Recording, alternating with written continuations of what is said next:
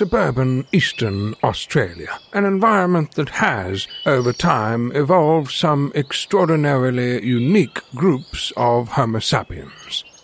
But today, we observe a small tribe akin to a group of meerkats that gather together atop a small mound to watch, question, and discuss the current events of their city, their country, and their world at large. Let's listen keenly and observe this group fondly known as the Iron Fist and the Velvet Glove. Yes, welcome back, dear listener. This is episode 238 of the Iron Fist and the Velvet Glove podcast. I'm Trevor, your host, a.k.a. the Iron Fist. With me, as always, is Paul the Twelfth Man. Greetings, Earthlings. And a regular guest is Hugh Harris. Thanks for having me. And Peter is back with us again. Good evening. Welcome aboard, gentlemen. Once again, 4 privileged white males will explain the world to you. Sit back and take it all in and disagree. So this is a podcast where we talk about news and politics, sex and religion. Normally we talk about current affairs, what's gone on in the week. This one's going to be a little bit different.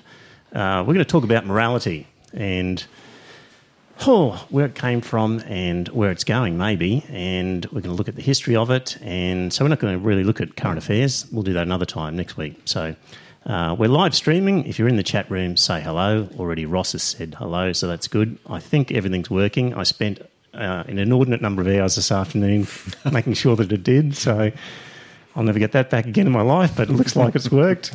Hugh's impressed with the amount of cables and equipment I've got here. He's a member of an amateur band, and he looks longingly at the cables and equipment here. Yeah, look, I have to say our band is professional, given that we've been paid once. Okay. We have been paid once, so but the amount of equipment you've got here puts my stuff to shame. It's unbelievable. There we go. So anyway, dear listener, we're going to take you through morality, and one of the reasons why we're doing that is I often hear through podcasts and through the media where people talk about the Judeo-Christian ethic and how it's lucky we've got it because it's basically what's created the civilization that we have, and that there'd be raping and pillaging going on and uncontrolled slaughter of the masses if it wasn't there. So aren't we lucky for the Judeo-Christian ethic? And so, and this is the idea that when we talk about Judeo-Christian ethic, what do you understand that to be, 12th Man? Wasn't expecting this. The Judeo-Christian ethic. What do I understand to be the essence of the Judeo-Christian ethic? Love thy neighbour. Don't offend God. Yep. Go to church every week. Sort of stuff you get from the Bible, really? Stuff you get from the Old Bible, Testament, the New Testament, the Yeah. Old Testament being the Judeo component and the Christian being the New Testament. Yeah. So it's this idea that through the Bible, Old and New Testament, we've picked up moral guidance that's enabled us to have the flourishing civilization that we have today. Yeah. But the actual term Judeo-Christian is really only a recent invention. It's only something that cropped up in America sort of post-war, post-Second World War. Seriously? And really only appeared in Australia in sort of late 70s, something like that. So it's a term that's... Post-Second World War? Yeah. Interesting. Yeah. So Brian Morris, in his book, Sacred to Secular, found a little bit in there, and basically the Parliamentary Library had no reference to it until 1974. So here's the theory, that basically when they talked in America about the Judeo-Christian ethic, they're really wanting to say Christian. Yep. But they added Judeo as a bit of sort of an anti-Semitism to avoid... As an apology for the anti-Semitism that gave rise to... Post-Second World War, sort of inclusive of Jewish people was the reason for putting the Judeo in. But in more recent times, Judeo-Christian is perhaps a little more exclusive because it really means not that Islamic kind of... not all the Abrahamic religions. That's right. So originally Judeo-Christian, well, let's include the Jews, and now it more or less means, but let's not include the Muslims. Is one way of looking at it. Well, I think that's true, because the sort of people who are normally raving about the Judeo-Christian ethic are certainly not brown people of colour, it's going to be white Christians who are talking about it. So, okay. So, and one other reason I want to talk about it is somebody like Jordan Peterson talks about it. So, for all the Jordan... Do we have any Jordan Peterson fans in the room at the moment? Hugh? I wouldn't say fan, but Okay. I think Admirer. that he has some interesting comments on things. I find his views interesting and challenging, but I don't find probably the more famous views that he has particularly Right. interesting. Do you find the way he explains his views persuasive? I just find him really hard to listen to, I have to say. I think he sounds a little bit like he's got a chip on his shoulder with a lot of the times when he's explaining something. I've seen some of his YouTube lectures on certain topics, and he's very interesting. I think he's very interesting about some of his the books that he's written, particularly about the hero as the archetype of the hero as such a foundational part of our culture. Mm-hmm.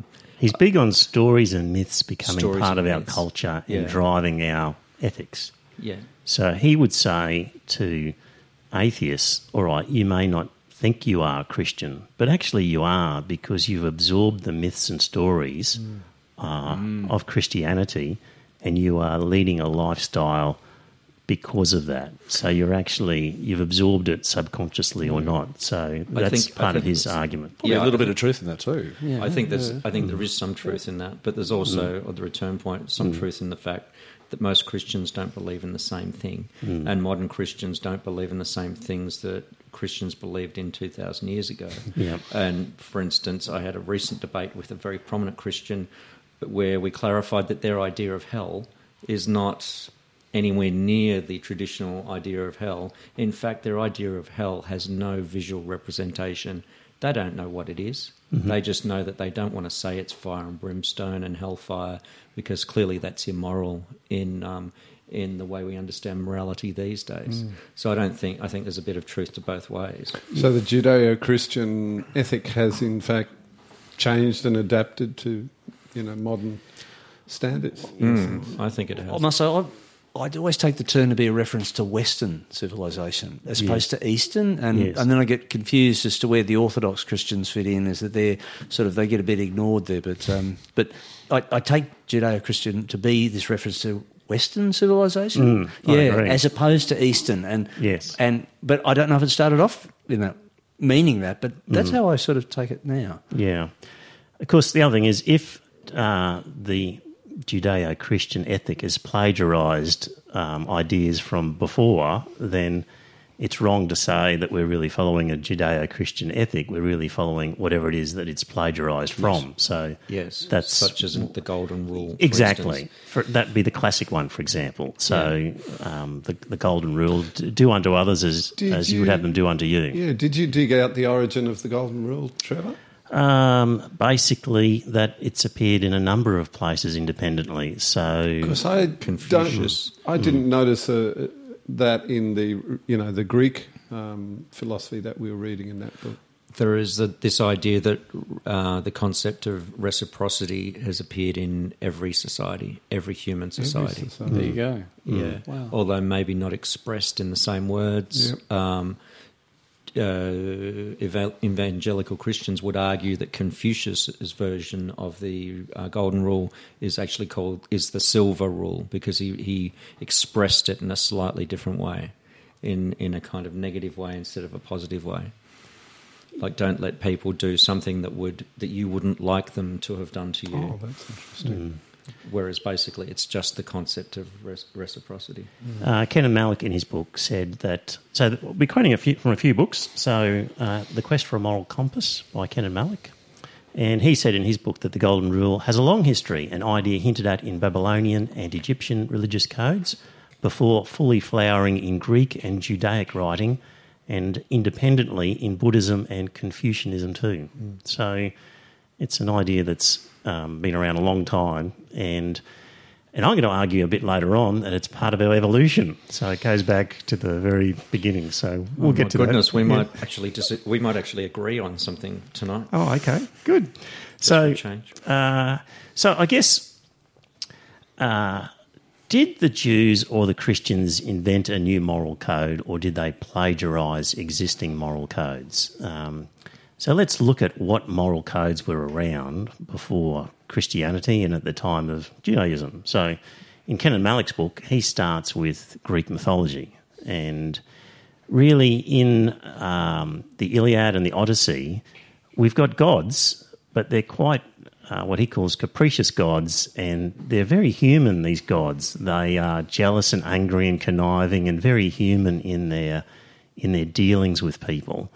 But people also in that time, there's sort of a combination where they're fated to their circumstances, which are beyond their control, and even to some extent their emotions that they have are fated to them, that they were locked into circumstances. Determined by their social roles. Yes, indeed. A lot of the time the responses that these characters made in certain situations were responses that they had to make. They kind of were locked in through, you're right, their social position meant, well, in this position I must do this, or I'm an angry man, I'm always angry and I'm fated to be angry, and therefore I'm jealous and I will respond in this sort of manner. So so personal choice and responsibility is limited. Would you say the gods were reflections of aspects of human, what would you say, existence, human life? And again, they were just like a group of humans sitting around in the clouds. So a warrior god would act like a warrior. Yes. And a king god would act like a king, and etc. And they sit around and quarrelled and loved amongst each other as much as a group of humans would. So that was the sort of the gods that Greek mythology was pulling up. Then, so that's around the sort of 8th century BCE. And around the 6th century, we start to get philosophy emerging. And what constituted a virtuous act or a good life was not intuitively grasped through myth, but was explicitly established through rational argument. So at about this time, people figured out, we can work shit out, like Pythagoras with his right-angle triangle and the hypotenuse and the square equal, and people thought, bloody, we can actually start working things out. Maybe we can work out this virtue and living sort of stuff. Sort of evolved at that time with the Greeks. So, Paul, any favourites amongst Socrates, Plato, or Aristotle? Oh, that's a big ask. No, I don't have any particular favourites, but right. I was just. So we start with Socrates. Yeah, Socrates. Right. So Socrates' idea was that it was about. It was about the examined life, wasn't it? And determining what made you happy in life, wasn't it? Yes, he said you should examine life. Isn't that what he said when he was convicted to be killed because of his supposed heresy and disrupting society, that he said that he won't recant on his beliefs because the unexamined life is not worth living? Yes, and he was about how people could care for their souls by acquiring virtues. But the thing I like about Socrates, and Peter, I think you'll appreciate this about Socrates, was the Socratic method. Yes. Yes. So we suffered at law school. Yes. But, excellent training. So, dear listener, if you're a regular on this podcast, I like to think that at different times I've subjected you, Paul, to the Socratic method, because we'll come out with... More than once. Yeah, we'll come out with a statement about whether a shopkeeper should sell cakes to gay couples or something like that. And what I try and do in that case is say, well, let's look at some similar situations and whether you agree to the same thing. So in a slightly different circumstance, what do you say? And if you change your mind, really because the facts change but the underlying principles haven't, then it's about exposing inconsistencies in thinking and trying to get to the actual general principle that's at play. So it's a really useful thing to be able to do, is to sort of raise up a whole bunch of alternatives and say, do you still think the same way about this? Now, if we change the facts slightly, do you still think the same way about this? So, you know, and you can use it in all sorts of things. Like I'm, as you would know, Hugh, forever railing about Americans' intervention in other countries around the world. Yes. And I quite often say, well, how would the Americans feel if some other country was doing the exact same thing to them? They wouldn't be happy, would they? Like, no. And if your only answer is that the reason it's okay is because it's us and not them, then that's not a good reason. You have to have a general underlying principle that can apply universally, and when you've got that, you've got something worthwhile. But if it's less than that, it's worth nothing. So that's the sort of Socratic method, and so that was one of the great things he did with Socrates, and the Euthyphro dilemma. Anyone familiar with the Euthyphro dilemma? Yes, so that is what is good because God says it is good, which is arbitrary, or is what is good because it is good? Yeah. And so, you know, how can you say what is the good? Yeah. So Socrates was being charged with impiety, and he was running around sort of questioning people about, well, what is godly and what's good? And Euthyphro was this character who was a prosecutor who had prosecuted his own father for killing a slave. I think he'd beaten the slave, left him in a gutter, and the slave had died or something, and this prosecutor was prosecuting his own father for killing the slave. Anyway, so Socrates thought, well, this Euthyphro is a good guy to talk to and find out about godliness. And, yeah, so he said to him, well, what's good? And he said, well, it's good if God says it's good. But Socrates says, well, if he just says it's good, surely he can't make something good if it's already bad. Like if it's murder, for example, just by God saying it's good, can't make it good. No. And Euthyphro said, well, it's good and if God identifies it as good. And then Socrates says, so that means that good must exist independently of the gods. So it must be sitting there as good, and the gods then identify it as being good. And it's independent and can exist and crop up separate to the gods. So what's the point of the gods in that case? So do you agree that it's arbitrary that if just because God says something it's good, that it's good? So if God said you must murder your firstborn son or you must torture civilians, God says that is the good thing to do, that can be good? Or is good something that has to be measured by a more objective manner than that? Well, Socrates was saying, because of that example, it's clearly ridiculous to say that whatever a god says is good is good. You can't rely on that. And of course, at those days, gods were known to be crazy, capricious guys sitting around making all sorts of funny decisions. It was more credible that they would be arbitrary. So they weren't regular. So he established that morality itself was independent, and perhaps there was an objective way of reaching what was good and deciding what was good. And that's the main. That's a big objection to divine command theory. That God dictates what is good, and God dictates what's objective moral values. I think that's a killer argument against that.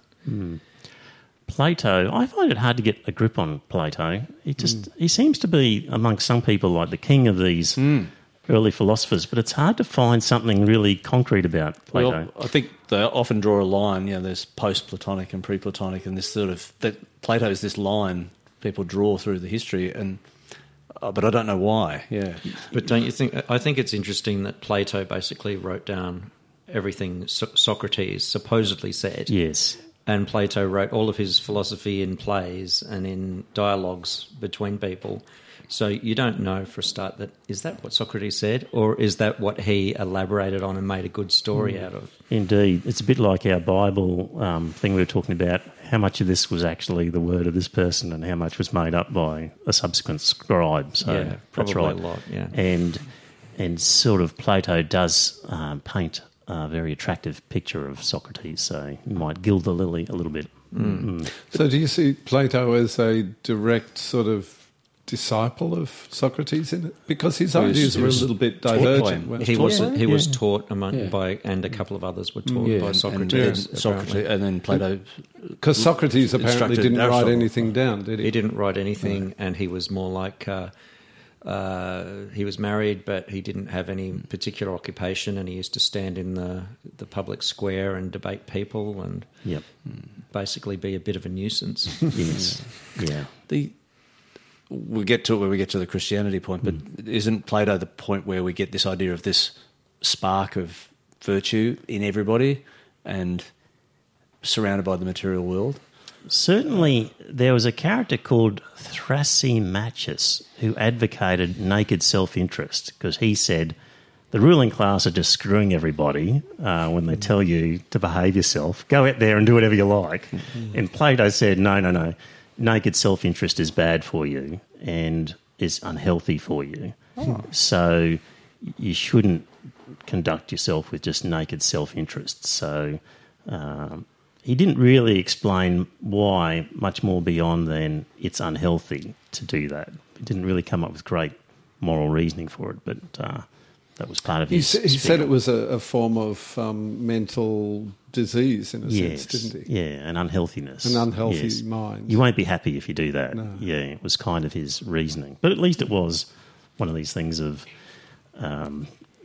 don't be so self-interested. Well, it makes a lot of sense, yeah. And even today... He gave as many reasons as Jesus did. Yeah, so. but even today, I mean, you could have, when matters go to court and things like that, you can talk about judges will recognise legitimate self-interest, but not just self-interest. I mean, self-interest might be, I get to charge twice for everything I deliver and I'm not going to pay for anything else I acquire. That's my self-interest. But no. Legitimate self-interest is, well, you've acquired something, you should pay for it, and you shouldn't pay anything more than what you bargained for and things like that. So you're entitled to pursue your self-interest, but it's still got to be legitimate. Yes. Judges would say that today, and I think that's consistent. Yeah. The other thing he was famous for, just with finishing off with Plato, was the hierarchy of preferred governments. So his idea of the best form of government was an aristocracy. Second was a military dictatorship. Yes. Okay. Third was an oligarchy. Great. And then there was a democracy, which only ranked above tyranny. So, is this in the Republic? Is this in the Republic? I think so. Yeah. Plato. Okay. Yeah. Wow. So That's fantastic. because he had this view that common people are driven by base desires.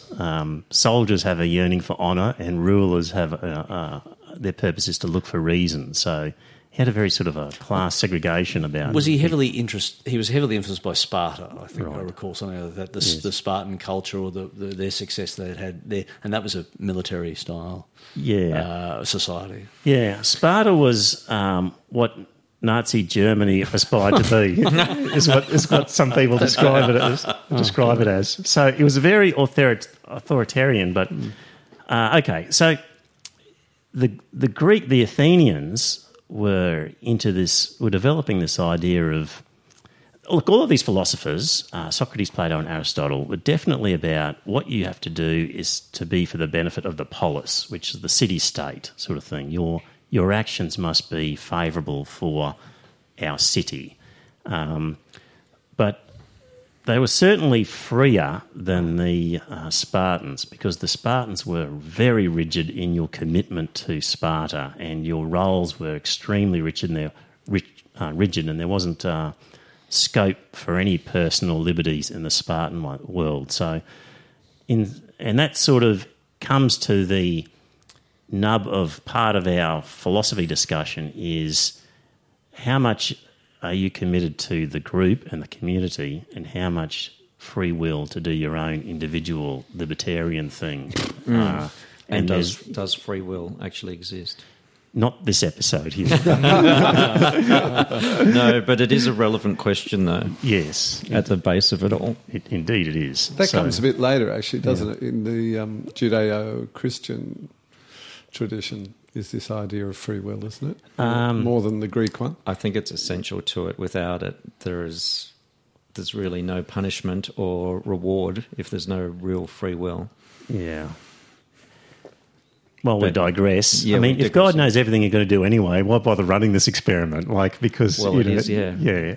So you really had no free will because he knew you were going to do that anyway, or maybe he knew you were going to exercise your free will in such a way. But why conduct the experiment if he knows the results already? That's true. Because he's a sadist. Yeah, but we've digressed. And we'll just finish off with Aristotle, and his idea was a state of human flourishing that's worth seeking. And basically, if you conduct yourself virtuously, then happiness will come as a byproduct of that. And that's something I've read about in recent times when people talk about how can you be happy, and the answer is you shouldn't be pursuing happiness as such. If you're conducting life in a meaningful way, then happiness is a byproduct of that and will come about. So that was kind of Aristotle's view. And he also had this sort of acorn theory that an acorn's purpose is to grow up and become an oak. So things have a purpose and they have a meaningful existence if they achieve their obvious purpose. So that was Aristotle. So just briefly, before we get on to the Christians, after those three main Greeks, we had one little period there of Stoicism.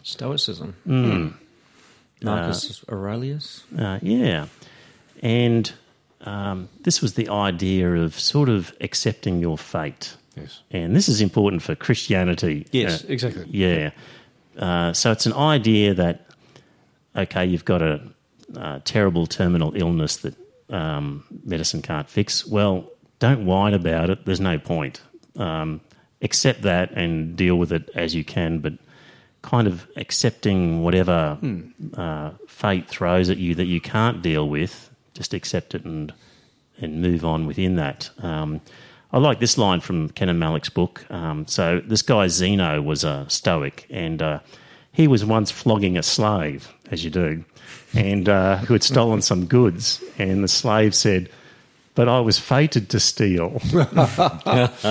And Zeno said, "Yes, and to be beaten as well." Very Stoic response. Fate can be a bitch. Yeah, but that sort of Stoic acceptance of the situation you're in was important for Christianity down the track. Very much so. Adopted that. Yep. And also they kind of opened things up to the Christian idea because they really stopped talking about what's your role in terms of promoting the community and the polis. More a case of how do you feel about life and think about yourself inwardly. And that then opened up Christianity with people having a relationship with God and forgetting about the community as such, or not having to think about promoting the city-state. So that's the sort of lead up to the Bible period we get to. And when we get to, how do you pronounce it, the Tanakh by the Jews? Tanakh. Yeah. Yep. So what we've got... Hebrew. Oh, very weak. Yep. So what we've got there is a group of people who've basically come up with this idea of a God who commands what is right and what you need to do, and don't you dare think about it because I've written it down on these here 10 tablets, and your job is just to do it and not to think about it. And that was the sort of movement in Christianity and Judaism, which strikes me as a sort of a backward step from where we were. It's sort of comical, isn't it? And that Moses also went up on top of the clouds or the mountain and negotiated this with God for 40 days and 40 nights. Did he negotiate? I don't think he negotiated, did he? Well, he was up there. What was he discussing for 40? He was like humanity's union rep up there discussing it with God. And then he came down and smashed all the tablets and then executed 3,000 people. Was that deliberate or an accident? What do you mean he smashed the tablets? First time he smashed them. Oh, did he? Yeah, he had to go back up again. There's two stories. Seriously? The first Really? one he smashes. He got upset because they were all misbehaving when he came back. He took so long. What were they worshipping? What were they worshipping? The golden. I'm not sure if that was the event involving the golden calf, but the original tablets he had to smash because he got so pissed off with them. Is that right? Yeah, and he had to go back up again and do it because again. Because they were practicing idolatry by worshipping, making idols. Okay. I hope he had a good story for God the second time he went. But I don't know if he was negotiating, but it certainly took a long time. It was, but it's a covenant again. For the Jews, important they were making. Yahweh was making covenants with his people. It's a kind of so contract, it's an agreement. Isn't it? So I suppose negotiation, but these are always covenants between Yahweh and his people. Yeah. Yes. I doubt many religious people would accept my union rep example. Muhammad negotiated. I've told you that story many times. So he negotiated. Yeah, the 5 prayers that Muslims say every day. Initially, God said it's 50. He got him down to 5. And Muhammad haggled. 50 would be a bit onerous. True. He came down from the higher level to the lower level, and I think it was Abraham who said to him, how many prayers did God tell you to get your people to say? And he said 50. And he said, prayer's a weighty matter. Go back up and get it reduced.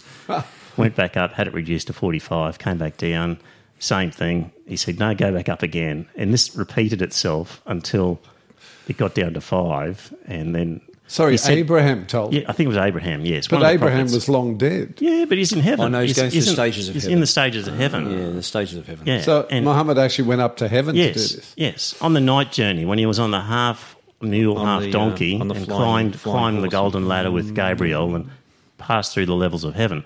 And when he came back with 5, still Abraham said, look, that's too many. And Muhammad said, well, I feel too embarrassed to go back again, so that's why.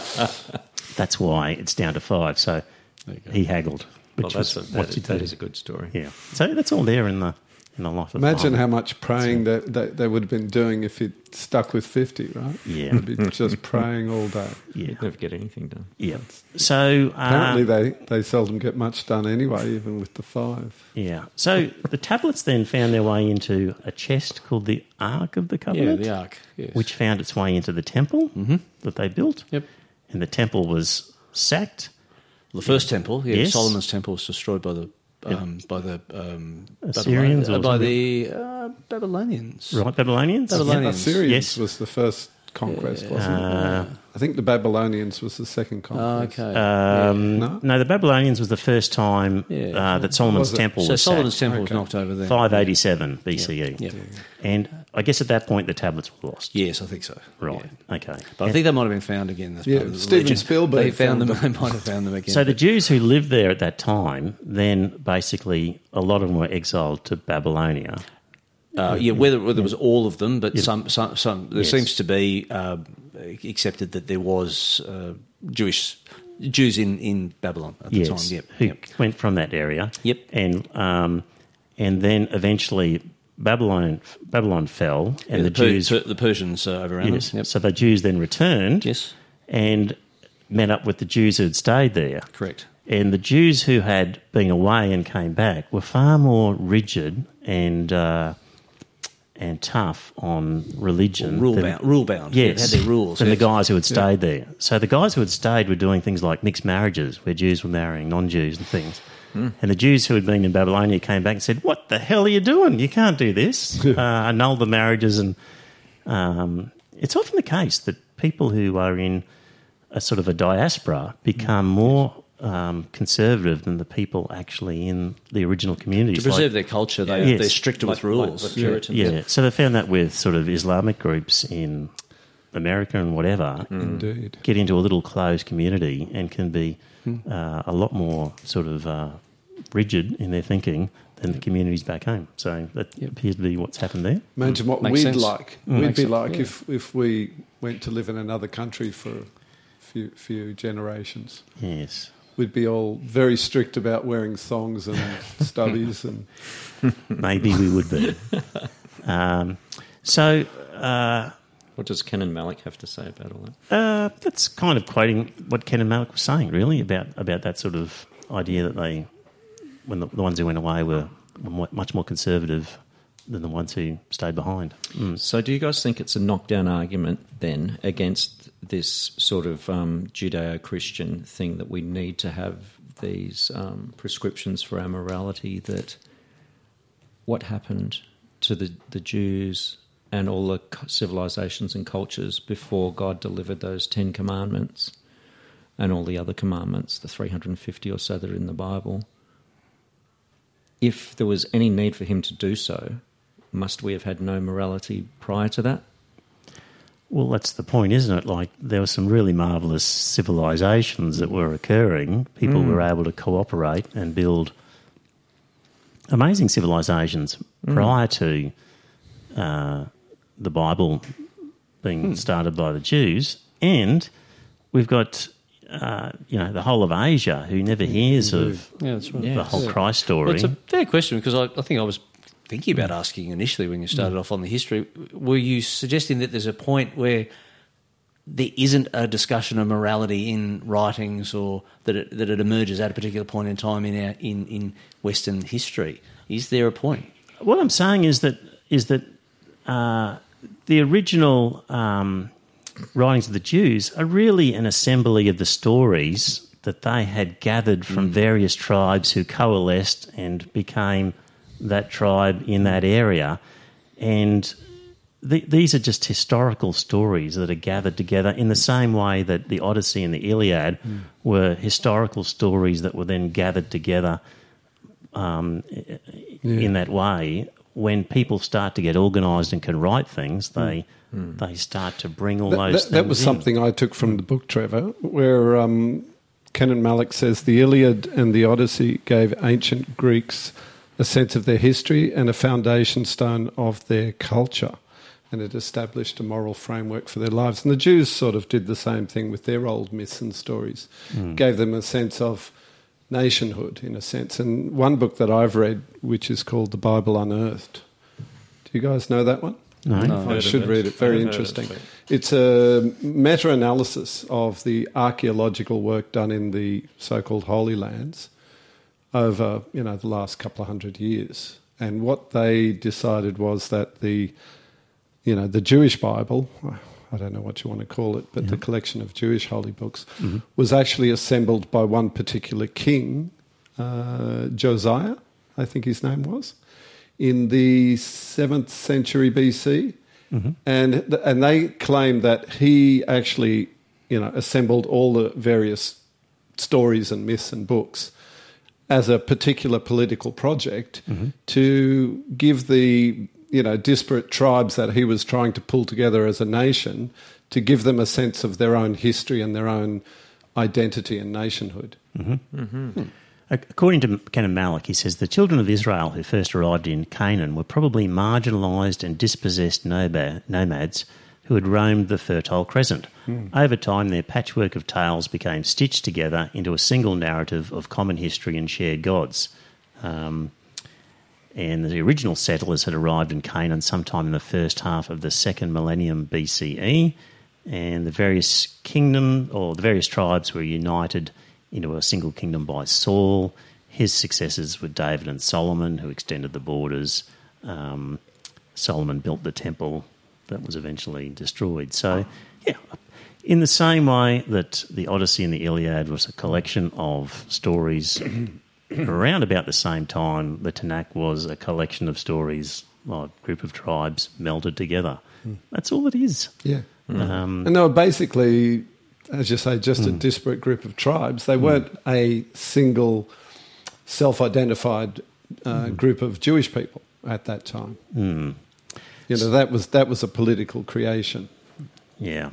So the other thing about Judaism was that basically other gods basically had to be ferociously suppressed. Like, really, prior to that, there was a lot of polytheism around where live and let live. Okay, you've got your God, I've got my God. Who really cares? But it sort of brought about an era where you are dead set wrong if you've got another God, and I'm not happy that you've got this other God. So that was part of the whole monotheism thing that came about with Judaism, unfortunately. It was the sort of start of it. Yeah. So, yeah, rather than thinking about morals and virtues and trying to work it out, we sort of regressed a step into, well, here are the stories laid down and you've got to follow what God tells you if you're going to make your way to heaven. And originally, heaven wasn't really a concept for the Jews. No. It was more you were going to get your reward on this earth.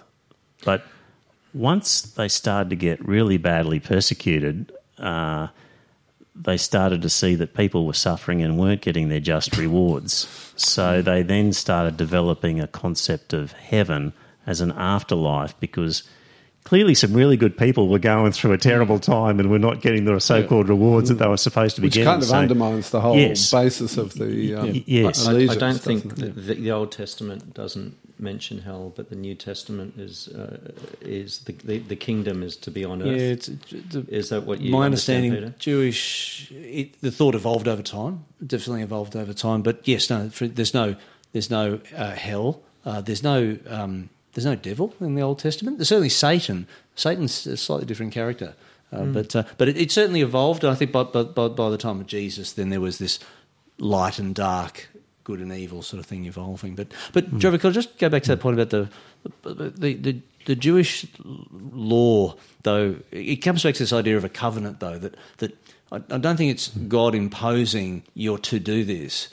He didn't say, I'm taking control. This was I think it's always understood, this is a bargain. These are covenants. Moses, on behalf of his people, said, I've agreed with Yahweh, and if you abide by these laws, then God will protect you, and God is on your side. So it's not so much of an imposition as a covenant. Or in other words, an enterprise bargaining agreement. If you'd like, yes. Well, the Jews were the chosen people of God. Well, he certainly chose them, but there's always covenants being made. And he said, I will be your God. You will have no other God other than me. But this is the deal. There's a deal being done here. It's not I've chosen you and you have no say in this is the exchange. There's constantly, throughout the Old Testament, covenants being made.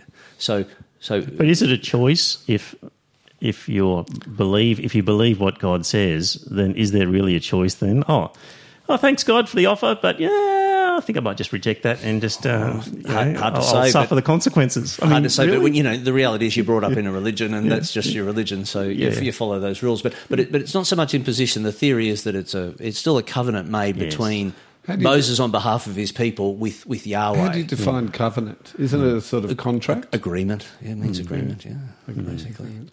For example, Jesus' his new covenant was upon his death. This is my body, this is my blood. Upon my death I will make the new covenant, and you have a new path to heaven. That was coming out of the New Testament then. So it's all sort of quid pro quo, though, isn't it?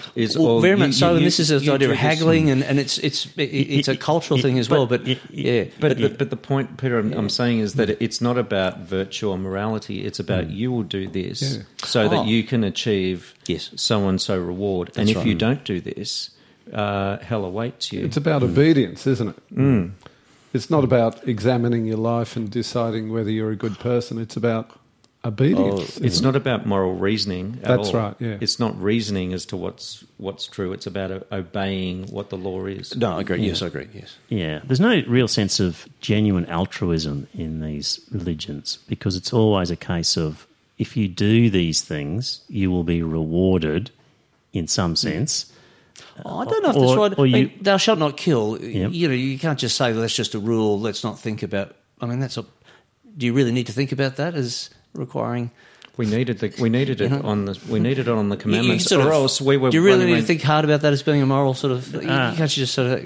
No, but that's not really the point I'm getting at. I'm sort of getting at the point that that the sort of guidelines or moral virtues of doing these things, loving your neighbour, turning the other cheek, etc., are all put forward in Christianity, at least, that by doing so you'll enter heaven. So it's not really True altruism is doing something where there's an expectation you may not get anything in return. No, I agree. And the whole concept of Christianity is there's a return here if you do these things, you'll get the keys to heaven. Exactly right. And that's the irony, though, isn't it? What is so appealing about Jesus' message is the selflessness of it, the sacrifice of it, and the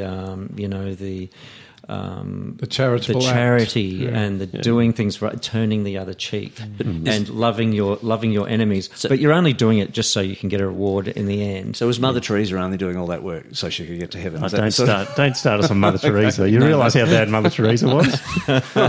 She was a terrible woman. Oh, okay. Well, I won't start you on that. Mother Teresa was into suffering. She really wanted other people to suffer. She was a suffering fetishist. She was a terrible, terrible... Mother Teresa was no Mother Teresa. Let me tell you. There you go. It's another story there. Yeah. Okay. Her name was Agnes, and she got her treatment at one of the finest medical institutions in America. That's right. Yeah. While at the same time, instead of buying drugs for the people in her care, she sent the money to the Vatican Bank. Yes. As part of all this, part of my research, I was reading some Bertrand Russell, and he was explaining that it was turbulent times around the period where when Jesus died and what was going on at that time, and people were looking for comfort in a religion. And one of the problems with Judaism was circumcision and a restricted diet in things you could eat. Yes. And according to Bertrand Russell, that made it really difficult to promote Judaism. But Christianity was this sort of sect, if you like, originally, sort of the Jesus sect of Judaism. And guess what? You didn't need to be circumcised. Well, there's a bonus. And you can eat whatever you like. Because I originally said when we were talking... you had to be circumcised in Christianity. I think that came later. No, there was... All Protestants were, though, for centuries? Is that right? Or am I... It may have come back into favour. Yeah, it's come back into favour, but Paul was very strong on that. That was the distinction, was the circumcised and the uncircumcised. Yeah. See, I said 2 weeks ago when we were talking, what a great salesman Paul was. Like, he could sell ice to Eskimos, but I hadn't taken into account he had the greatest argument in the world, the circumcision argument. He could say, you can have all of this religion stuff, and we won't have to chop a piece of foreskin off. Like, that's a compelling... selling proposition. That was a unique selling point that he had there. So he didn't require it. So no. It came back to bite him later because, as you know from his letters, he was continually having to write to his churches, reminding them that it wasn't just love God and please yourself. There were still rules that he thought you should obey, and he kept writing letters saying, well, you still have to do these things. But he stripped away a lot of the strict observance that the Jews required. That is, you didn't have to become a Jew first to become a Christian. You could be. Jesus was a path to heaven in its own way for the Gentile. Yeah. So point one is that a lot of what was in the Bible was basically a rehashing of stories and myths that had developed by generations of people prior to that. And a lot of it was ideas that people had been thinking of and using. And, humans were cooperating and getting along for tens of thousands of years, creating all sorts of civilizations very happily without Christianity, and continue to do so in areas where the Bible was completely unknown. So to say... the other point in this is that when you're looking at the Bible there's so many contradictions in terms of the moral concepts and what to do and what not to do, that it's not like you can pick up the Bible and just follow it. You still have to pick and choose and decide,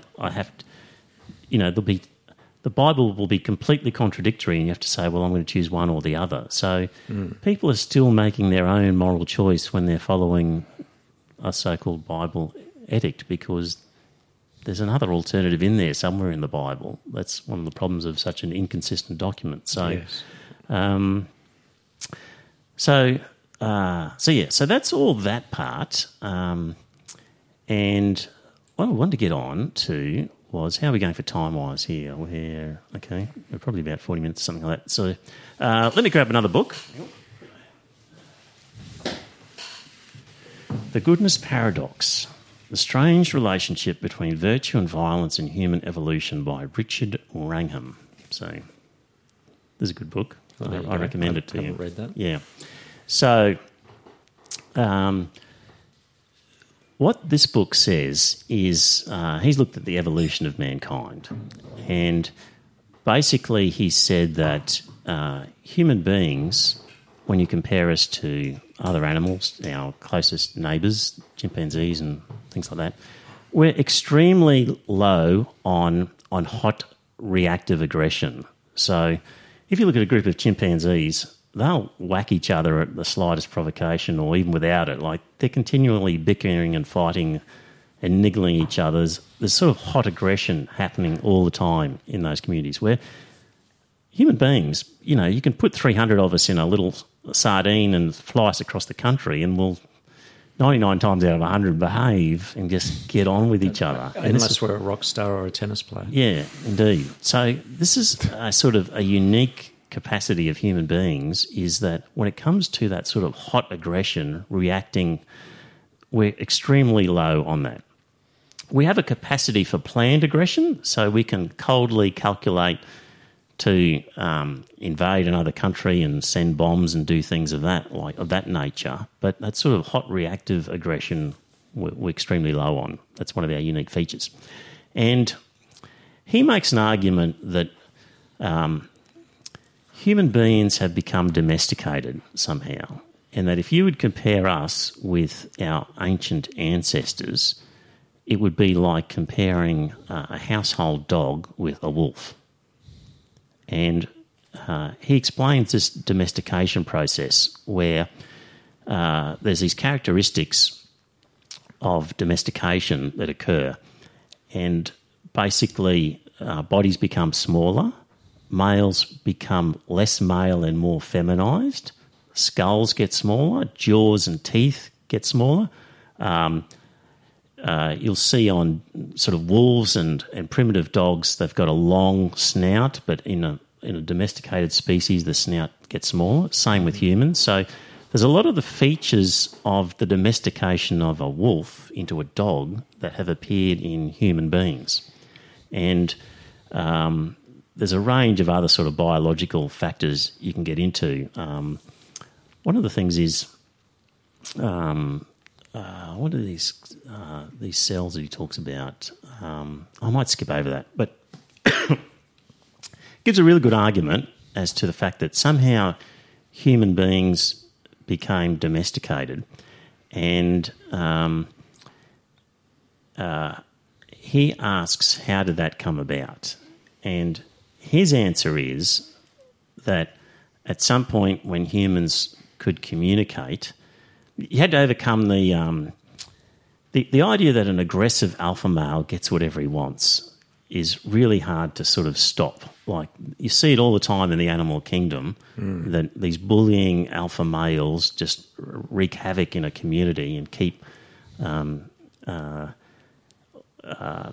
alpha male subdued, and there's very little cooperation because of the alpha male dominating. And essentially, when human beings reached the point that they could communicate, we had the idea of whispering beta males.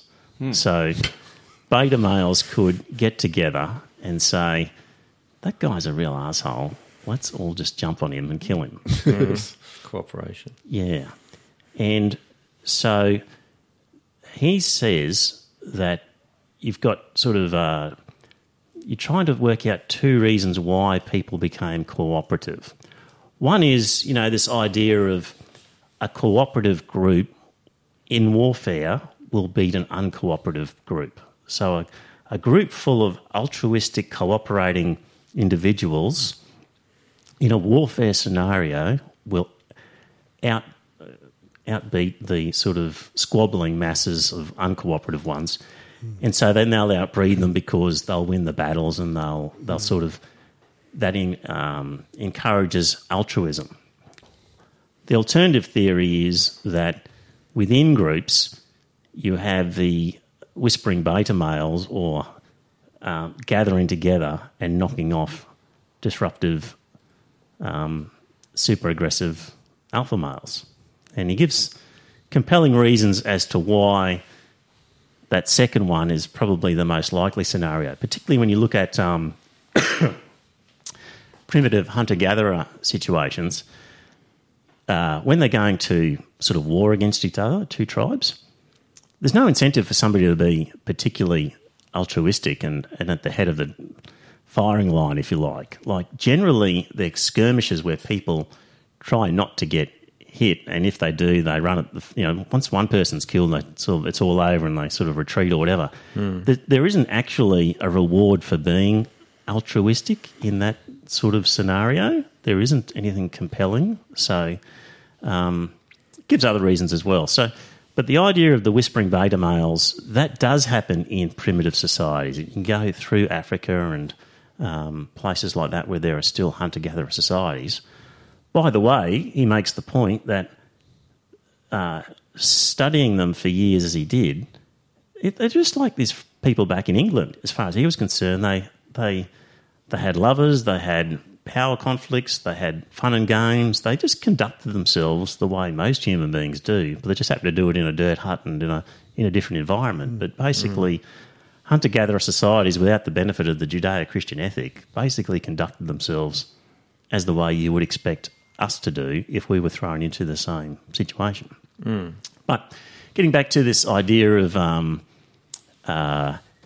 this execution hypothesis, that groups managed to domesticate by bumping off the super aggressive or troublesome characters who were causing problems for the community.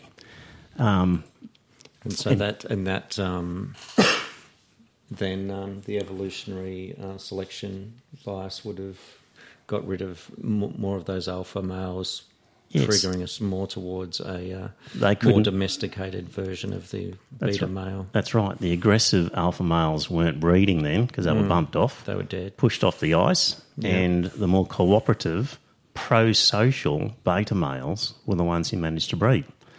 And would you believe that Charles Darwin talked about this? There you go. I didn't know that. So Charles Darwin was anxious to provide an evolutionary explanation for positive moral behaviour because he recognised that we had it, and it didn't really seem to make sense that we did have this positive moral behaviour. People at the time were trying to say it was a blessing from God. And Darwin was saying, well, I can't rely on that because the whole thesis is there's no intervention by God in this whole process that I'm talking about. So he was looking at what were the reasons. And he said that, let me just find it here. Spotify has an added support for that with... I'll turn that off. Spotify. Bear with me 1 second. So he had to explain it without the influence of religious beings. And he observed that in contemporary societies, he called them malefactors, so people who are a pain in the arse, who were stealing, killing, raping, malefactors. In our societies, they're either executed or imprisoned. So he could see that in our modern societies, we can deal with those people and get them out of the system. But he recognised that they didn't have that capacity of imprisonment in primitive societies. And so he recognised that prehistoric human societies might have found some ways to harshly deal with violent and quarrelsome men. And if exceptionally aggressive men were always routinely punished in ways that reduced their reproductive success, there would have been eons of prehistory in which the culling of violent men could lead to evolutionary change. And Darwin's conclusion was forthright. The morality problem could be solved by an ancient system of execution, leading to the eradication of selfishly immoral individuals, which would lead to selection against selfish tendencies in favour of social tolerance. Through this kind of natural selection, he wrote, quote, the fundamental social instincts were originally thus gained. So he actually put this up as a theory. He also put the other theory about that I mentioned just before, and that was the one that sort of got the attention. But Richard Rangman says he really likes the first theory of this execution style thing. So, and really that comes down to then not only would you had to then, there was the power of the group could control you if you didn't toe the line. So as a member of a group, remember, if you were ostracised out of the group in those days, that was a death sentence. And so part of our moral system that's hardwired into us is to do and act in ways that won't see us booted out of the group or won't see us executed for being assholes. Yeah. Would you necessarily die if you booted out the group? I suppose if you're an Eskimo or back in those living in a at some point, yes. But if you were living in a warmer region and you're a good hunter, you'd still survive, but you wouldn't reproduce because you wouldn't have a mate, perhaps. You'd still need. There'd be times where you couldn't hunt. You'd need, gatherers, predators, injury. You break a leg, you'll die. Yeah. Well, you would anyway, probably. But you might be cared for. But injuries, there must be a point where your prospects are very low. They'd be certainly lower. Yeah. So what we get down to is that a lot of our reaction to sort of moral questions can actually be explained by having been bred into us over our evolution as a means of staying in with the group, not being executed for quarrelsome. Yep. So looking at things like Good Samaritan, why would we help somebody who's not in need of our help and we could just walk past them and they're not really our son or daughter or whatever like that? But when they've done things like they've observed small children and put them in scenarios of like a Good Samaritan type situation, small children will naturally try to help out, even against the instructions of adults. Like, it's inbred in us, hardwired to some extent, that we behave in certain ways without any training at all, cultural or from our parents. So, and some of this inbreeding can help explain our reaction to some ethical dilemmas, Hugh. Okay, here we go. So the classic trolley problem is trolley heading down the track. It's going to crash into 5 people.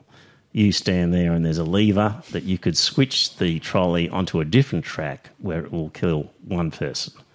Do you allow the trolley to continue on its way, or do you switch it and only kill 1 person? So according to studies, most people, 90% pull the lever to save 5 and kill 1. Anyone disagree with that as being probably likely? I mean, you may be in the 10%, Hugh. No. But, no. But then makes sense. I think most of us would say you've got to pull the lever, and then you'll go to the bridge and the fat man. Yep. No. The organ donation. Have you heard this one? Okay, go on. Yeah. So you've got somebody. You've got 5 patients who are all going to die. Mm-hmm. They need organ transplants, and you've got 1 healthy person who has all the necessary organs, right? Should you cut up the healthy person and distribute the organs amongst the other 5 to save them?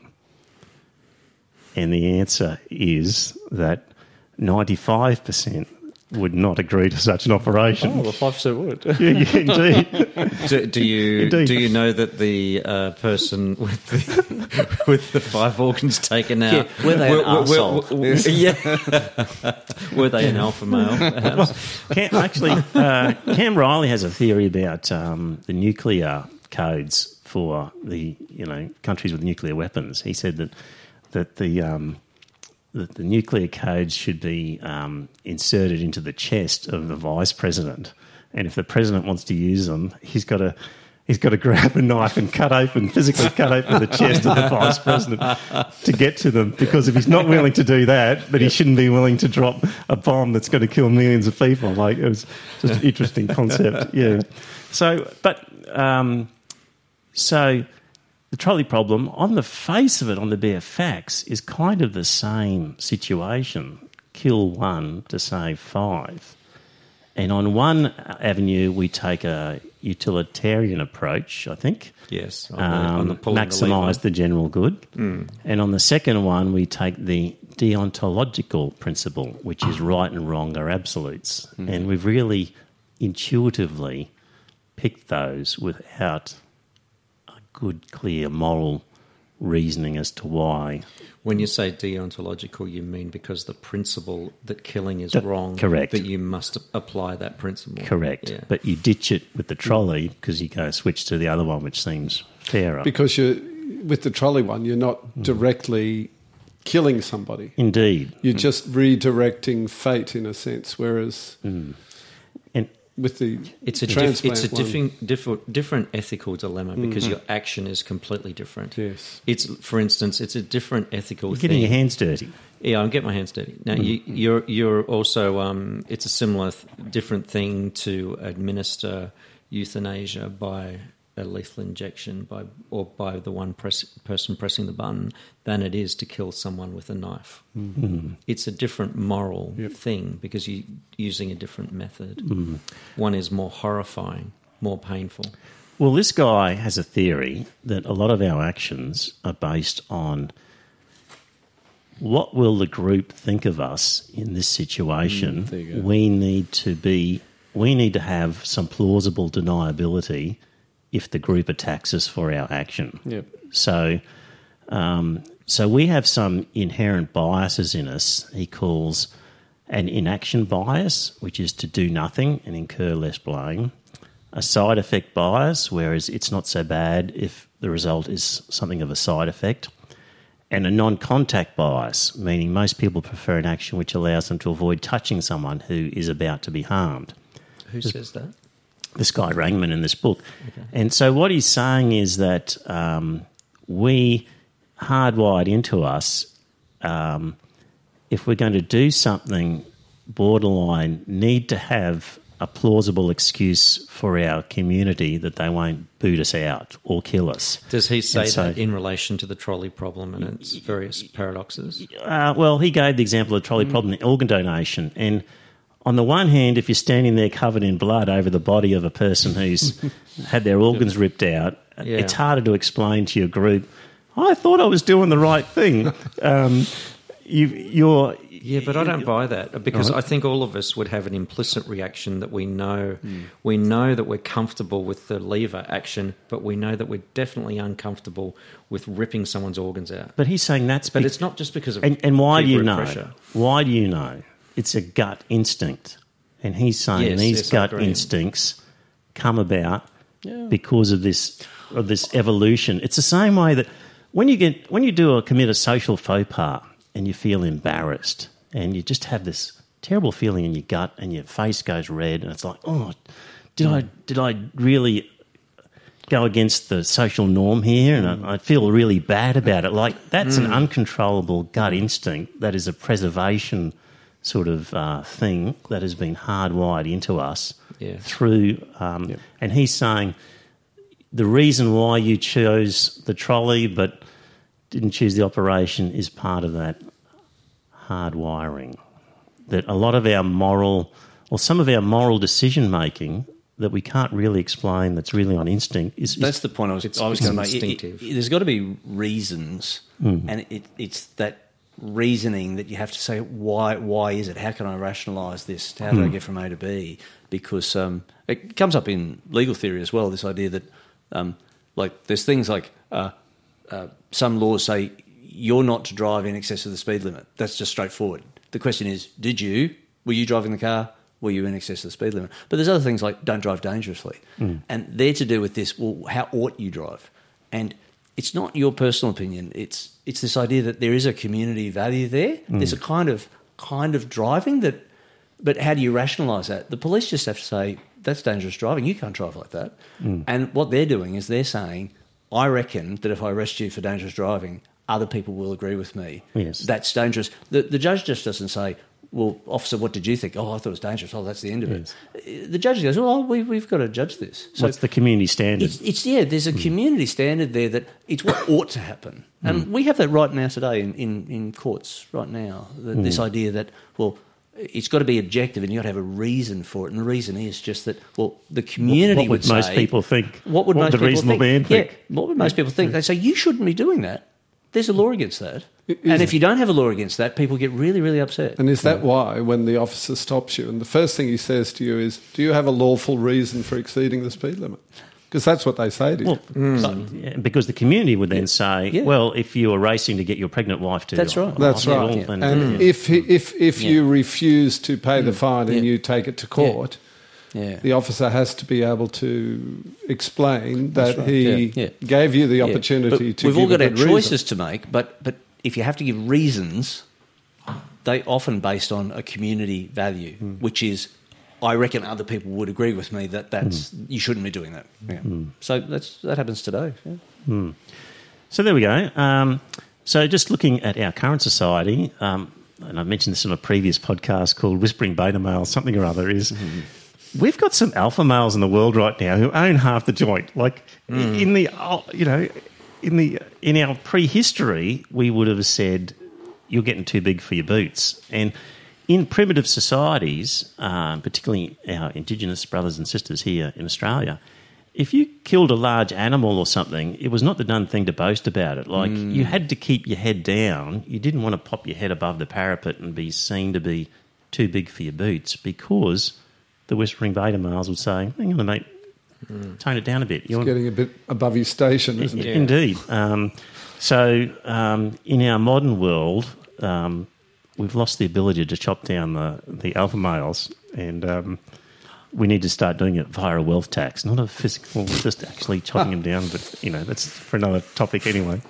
And so, just sort of tying it all up, then is really when we're looking at the sort of moral code that went into Greek philosophy and into the Bibles, which really came about largely through myths and legends.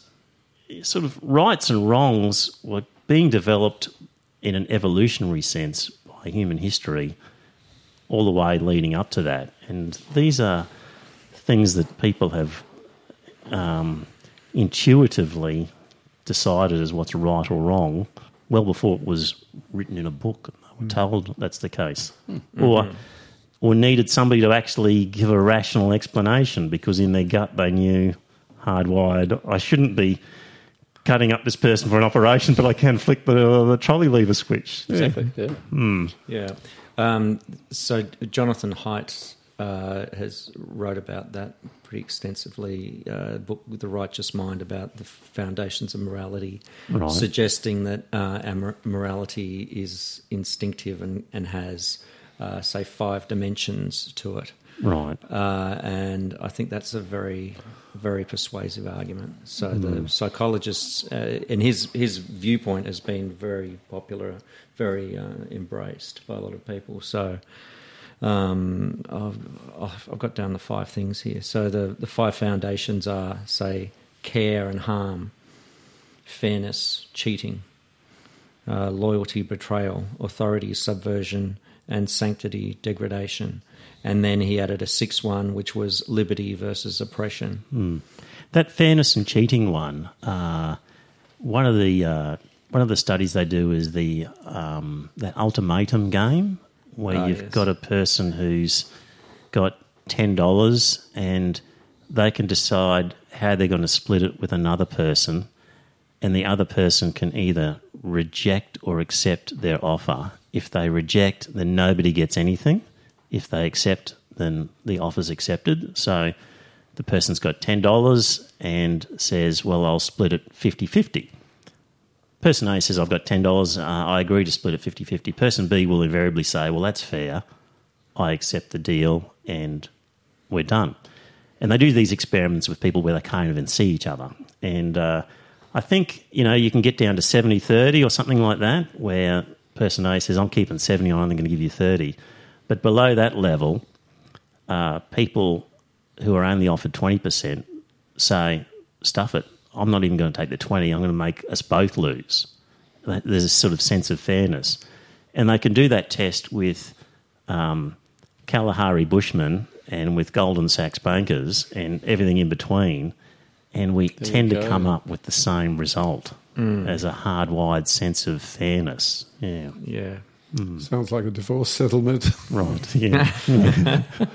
Where one party says, I'm taking 90%, you can have 10, you've got your car, off you go, Yeah. No, sorry, we're going to court over this. Yeah, except in this scenario, when the person B says no, it means neither of them gets anything. You bring the whole house to it. Yeah, Right, and people are prepared to accept, I'll get nothing, but I'm really pissed with that guy. It all goes on cost. Yeah, that's true. Yeah, that's true. I mean, if you had a situation where there was an offer in a family court settlement of, I'm going to give you 5 or 10%, for example, somebody would say, "Well, bugger it, I'll piss up with all in legal costs." That's right. Yeah, that's right, and that sometimes actually happens, doesn't it? Yeah, that's true. So there is that innate sense of fairness. Yeah. So given all that, and it seems like we're all sort of seeming to agree that morality might be instinctive and that it perhaps derives from our evolution in living in communities. Yes. And there's also the idea, which has been very well established by studies on children, that children, as you were saying before, tend to have a sense of fairness. They'll be the good Samaritan. They have a sense of what is right or wrong without being told, and will often argue with an adult correctly as to what the right or wrong thing is. Then how does that then, in your opinion, marry with the idea of moral reasoning then? And why is all of this philosophy about what's right or wrong and what objective moral values are? Because I know, Trevor, you and I have argued extensively that whether objective moral values actually exist. Like moral truths, do they exist? Many people say that they do. So how does that even marry with reasoning about morals if our morality is basically derived from what's instinctive, and then our societies and our individuals and our cultures just manipulate a few, say in Jonathan Haidt's example, 5 different modes of morality? Our reasoning is based only on instinctive things. I would say that instinct, though, is usually geared towards promoting the community. Like, generally...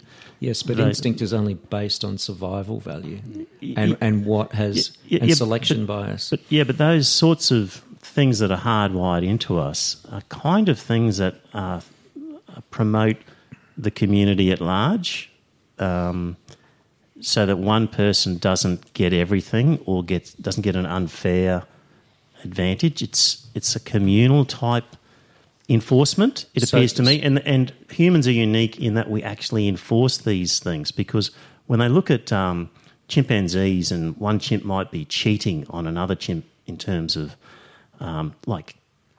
stealing food or even beating up other chimps, or whatever, there's no enforcement by the other chimpanzees of any morals amongst them. Humans are unique that we're watching and observing, and we're saying, you're transgressing a community ethos here, we're pulling you up. So I think a lot of these inbuilt instinctive things that we have are designed to keep community harmony and community flourishing, and not let one person dominate or take more than a fair share. Sure. Okay, so I accept all that, and forgive me for the Socratic questioning. Okay. But you started that at the start, I'm going to bring it back. But if it's just based on our community, how can we have objective moral values? Because also I'd probably disagree that chimpanzees have their own moral codes in their own societies. For instance, they will punish transgressors, and they will also patrol their territory. And other chimpanzees from other rival tribes, if they're found wandering, chimpanzees will hunt them down and kill them. Yeah, that's a tribal sort of protection of area. But the first part you mentioned about pulling up transgressors within the community, not really. So that's not correct in my understanding. But what was the question before that? You're saying, if our moral values then are entirely derived from our sense of community, how can they be objective? How can they be objective, universal moral truths if they are only subject to so they only apply to humans, and they don't, for instance, apply to any other animal forms, even if there was another group of very human-like beings somewhere in the universe? Yeah. I think that begs the philosophical question about are these things made by humans or are they natural? I mean, that's what objective moral truths are. Yeah, that they must be true. But doesn't that beg the question? It's got some natural source, like it's comes from God or these other sort of things. These are made by people. People have morals. And animals will have something else. I think a different species will have something else. It's created by people. It doesn't come from some. I thought that was the whole point of that discussion.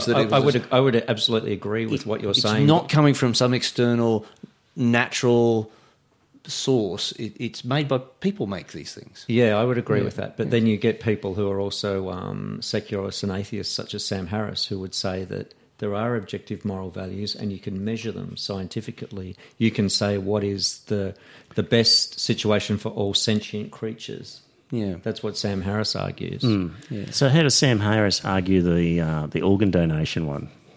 I'm not sure if he's addressed that specific question. Right, because I'm sure he flicked the lever. Yeah. But I just... Well, he's a consequentialist, and his moral landscape argument that you should be able to measure scientifically the good, the overall good, and there might be several different equal parts of what the good is. So he would probably agree to the operation by the sounds of it, because he's got that full-on Unitarian sort of thing, isn't it? I'm not sure because he would say that the intentions and the actual act of whatever you do are part of the moral consequences of it. His is basically a consequentialist philosophy, which is part utilitarian. The short answer is I don't know, but when I've worked out the meaning of life, you'll be the first to know. Well, please I was kind of hoping we would get to it in this episode, the meaning of life, and solve it all, but perhaps another time. So that's my sort of knowledge and theories on evolution. And so what you're saying, Trevor, is our morals. Western civilization would have been just as good, maybe a little bit different in some ways, but would have still existed without the so-called Judeo-Christian ethic. We are hardwired pro-social creatures. We would have produced laws and customs with some variations, but generally pro-social. There was the Indian civilization, the Chinese civilization. They didn't have Judeo-Christian traditions. The interesting thing is where the world's getting to at the moment is because previously you needed to be part of the community, otherwise you would die. Left out on the savannah on your own, you're a goner. Mm-hmm. These days we've created a world where you could be quite a dysfunctional human being and you can still become president of the United States. Indeed you can. Or you can conduct a job. You could be a computer programmer living in your mum's basement and having no contact with the world at all. Like, it's possible for people to be quite dysfunctional. And the village doesn't get to regulate people anymore like it used to. The community doesn't. And isn't it better to be in a more pluralist society when there are many views than the dominant sort of punishing sort of norm? And good point. Malik makes that point, is that in certain communities are too rigid, like the Spartans didn't allow for any variation, then other communities are so disparate and unconnected that they are then overtaken by other countries that are less civilised but more cohesive. Yes. So you need an amount of cohesiveness to hold you together, or basically a band of cohesive barbarians take you over, sort of thing, is what happened in history to some extent. If people had no sense of community. Right, so that's the Aussie. Yeah. Some people would argue that's currently happening in Europe. Well, all over the world you could argue that we've reached an interesting time in our evolution where the village and the community can't really regulate people anymore like it used to. No.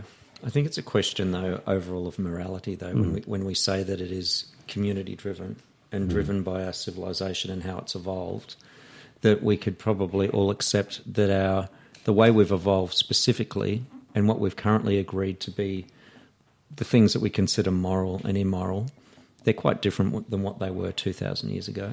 and they're quite different than what they were 6,000 years ago, it's quite conceivable that we could have evolved into very, very similar beings with quite a different moral code. And so then if you consider that our morality is based on how we've evolved as a community, I get back to the point that I was saying before, then how does reason play a part in that morality? And isn't the part of reason in that morality only really what's driven by evolution and survival? And then doesn't that sort of create a bit of a tension in your own mind about what morality is then? Yeah, I sort of disagreed right at the beginning with your premise where you sort of said we're very different to people of 2,000 years ago.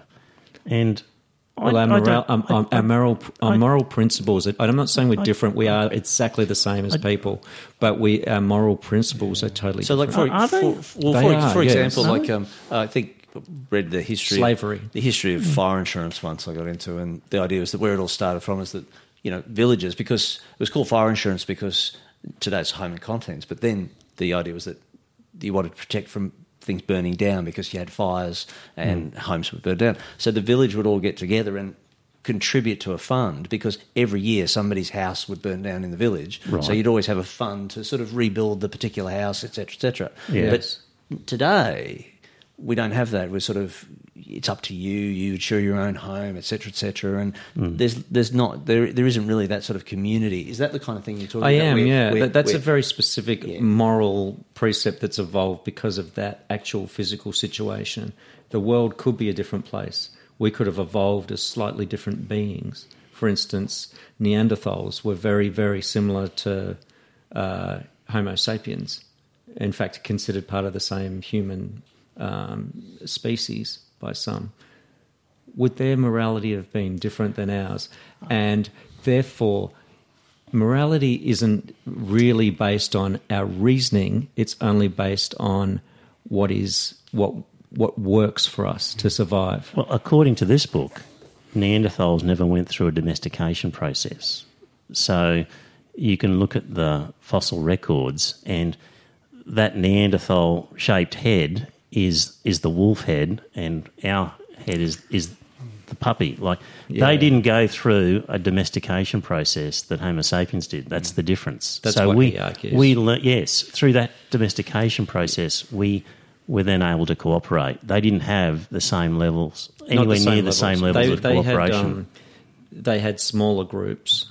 But they were quite just as intelligent, and so with smaller groups, they didn't have the social cooperation skills that we had, and so they did, but they may have had them in lesser quantities, and they had smaller groups of people than what we had. But that was their downfall, that they didn't have the social cooperation skills that we ended up having. Maybe. I don't think we really know. We don't know why they were wiped out or whatever. Well, on the point of reasoning, maybe reasoning is, as Trevor was saying, I think at the outset, so that you can say, I'm pretty confident choice A is morally right, like with the lever.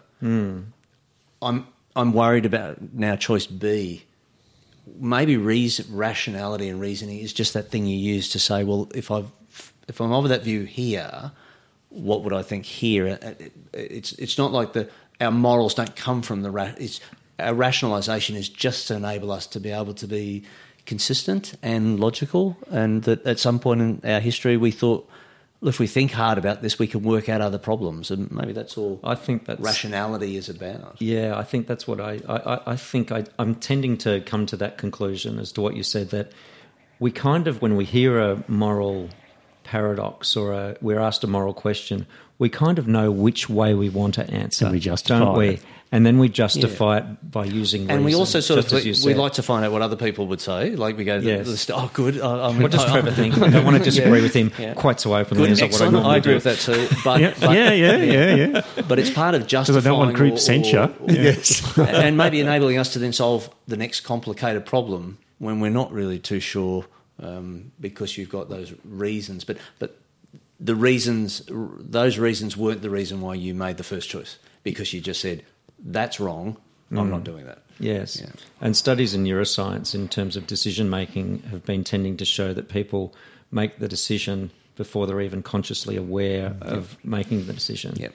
Certainly that's the case with politics, where people choose a side and then justify it later. Yeah. And I think it's the same thing for the police officer when pulling somebody up for dangerous driving. They go, that's dangerous driving. And then, why? Okay. And they've got to go through a list. But, you know, it walks like a duck, quacks like a duck. You go, yeah, I can make a judgment. Yeah. Yes. Anybody want anything else they want to desperately add to this moral quandary? In the chat room, people have been at it. Good on you. It's too hard for me to keep track of Hugh's conversation and read in the chat room at the same time. So I'm sorry that I haven't interacted with you in the chat room, but thank you. Watley the Wizard. Most human morals evolved as a means of survival, so many tens of thousands of years ago they became instinctive. Later in recorded history, morals are manipulated by psychopaths. That could be true. So is that Cameron Riley? No, that was Watley. But yeah, Cameron's written a book on psychopaths, which we'll have to talk to him about at some stage. Yeah. So there we go. All right, gentlemen. Well, I reckon that's enough about morals. Everything you need to know, but we're afraid to ask. Thanks for listening. Oh, time to thank the patrons. I've got them here. Let me just see.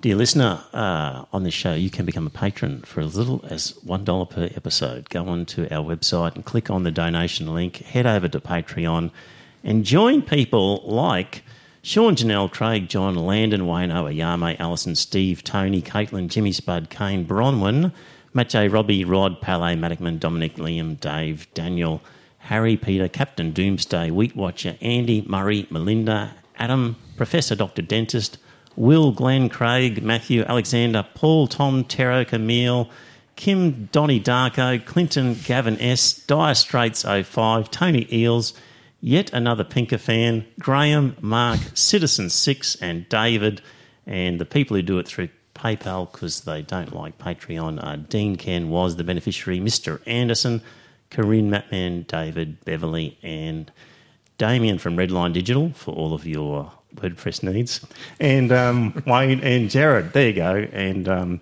so, yeah, it'll allow me to buy some of this beautiful audio-visual equipment that Hugh's been salivating over, and also books and subscriptions and things that we get into. So, all right, well, I hope you enjoyed that episode. I'll let the gentleman sign off. Say bye for now. Bye for now. Good evening. Bye, everyone. Bye, everyone. Talk to you next week. Bye. See ya. Dearly beloved, we're gathered here today to mourn the loss of Scott, the Velvet Glove. I honestly believe Scott's knowledge of accounting, craft beer, and all that sort of stuff has helped polish Trevor's fist to be the shining secular light that it is today. Please spare a thought for 12th man, who in Scott's absence must now do the work of 13.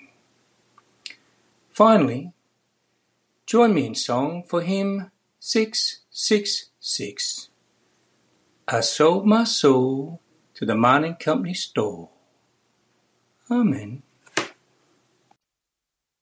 Well, dear listener, did you enjoy that episode of the podcast?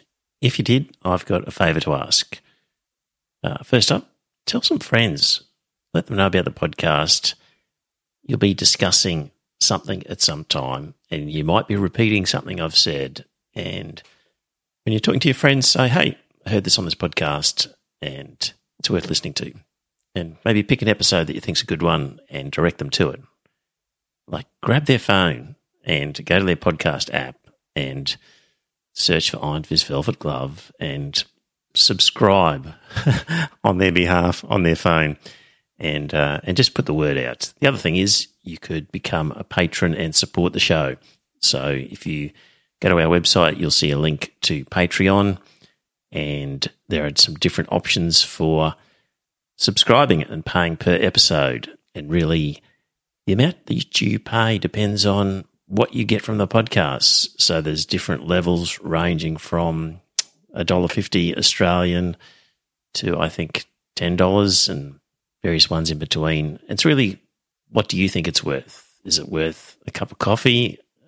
Is it worth more than that, less than that? Whatever you get out of it, because not everybody gets the same. Maybe you don't listen to the whole thing. Maybe you never talk about it with people. Maybe you really couldn't care less half the time whether the podcast is there. It'll be different for everybody. So if you get a lot out of the podcast, contribute a bit more. If you don't get much, contribute less. But in any event, you can subscribe there. If you don't like the idea of a regular subscription, the website has a link to a PayPal donation, so you could just do a one-off donation every now and again. So there you go. It'd be good to spread the word, get a few more listeners, and that way, look, if we ended up getting more listeners and more money, we could do maybe a second episode or more special episodes, provide some more content. So it's up to you. If you think it's worthwhile, let people know. Thanks.